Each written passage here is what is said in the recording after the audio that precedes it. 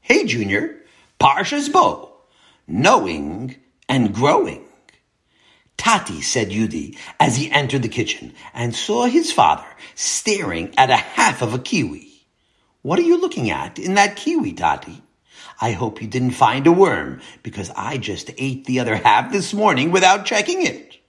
Oh, hi, Yudi, Tati said, looking up from the fruit and putting his glasses back on. I didn't see you come in. Don't worry, there's no worm here. Come here, I'll show you what I'm looking at. Yudi hurried to the table. Take a look at this amazing fruit, Tati said. Do you know why Hashem covers the kiwi fruit with little tiny hairs? Number 1, they help to protect the fruit from bugs. And number 2, they act as a water collection device to collect morning dew and also to keep moist air close to the fruit. That makes sure that it remains full of yummy sweet kiwi juice. And Hashem packs the kiwi fruit full of vitamins. Even the skin is very nutritious. You could eat that part too, if you don't mind the hair. Yudi didn't seem so excited to eat the hairy skin of the kiwi, but he knew Tati liked eating it, so he didn't say anything. What's wrong, Yudi? Asked Tati. You seem confused.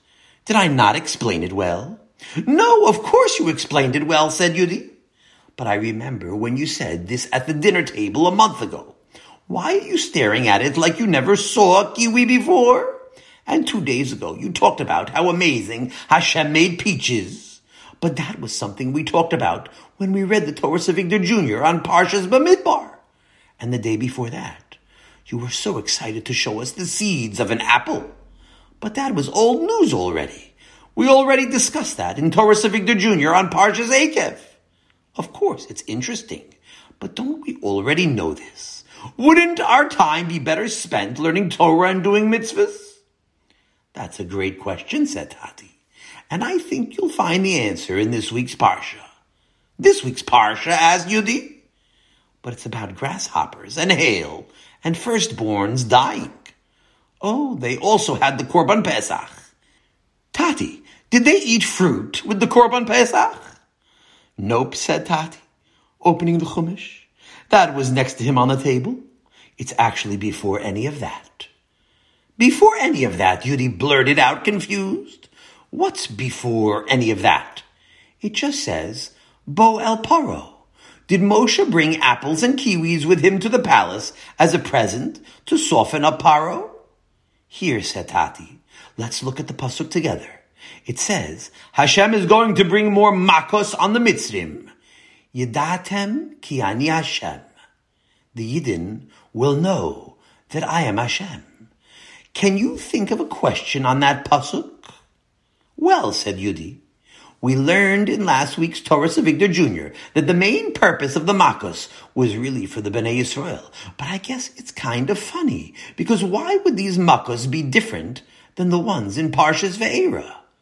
Didn't the Yidden already get to know Hashem through those makos? Exactly, Tati exclaimed with a smile. And Rav Avigdor Miller says, the answer is that there is no limit to how much we can know Hashem.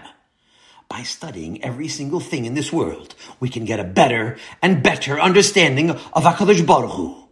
It's not enough to look at an orange one time to learn about it and say, okay, there.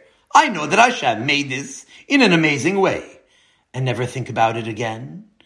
Every time we pick up a fruit, before we make a bracha, we are mechuyev to look at it, think about it, and get an even deeper understanding and appreciation of the greatness of Hashem that is visible in the beautiful and delicious treats that He made for us.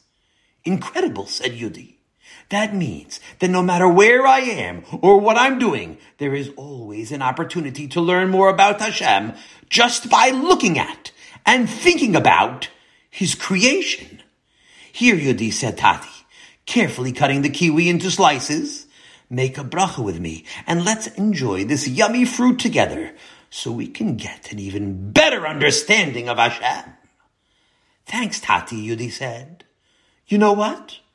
I think what you just told me would make a great lesson for this week's Torah Savigdor Jr. Do you think if we sent it in to them, they would actually print it? Have a wonderful Shabbos!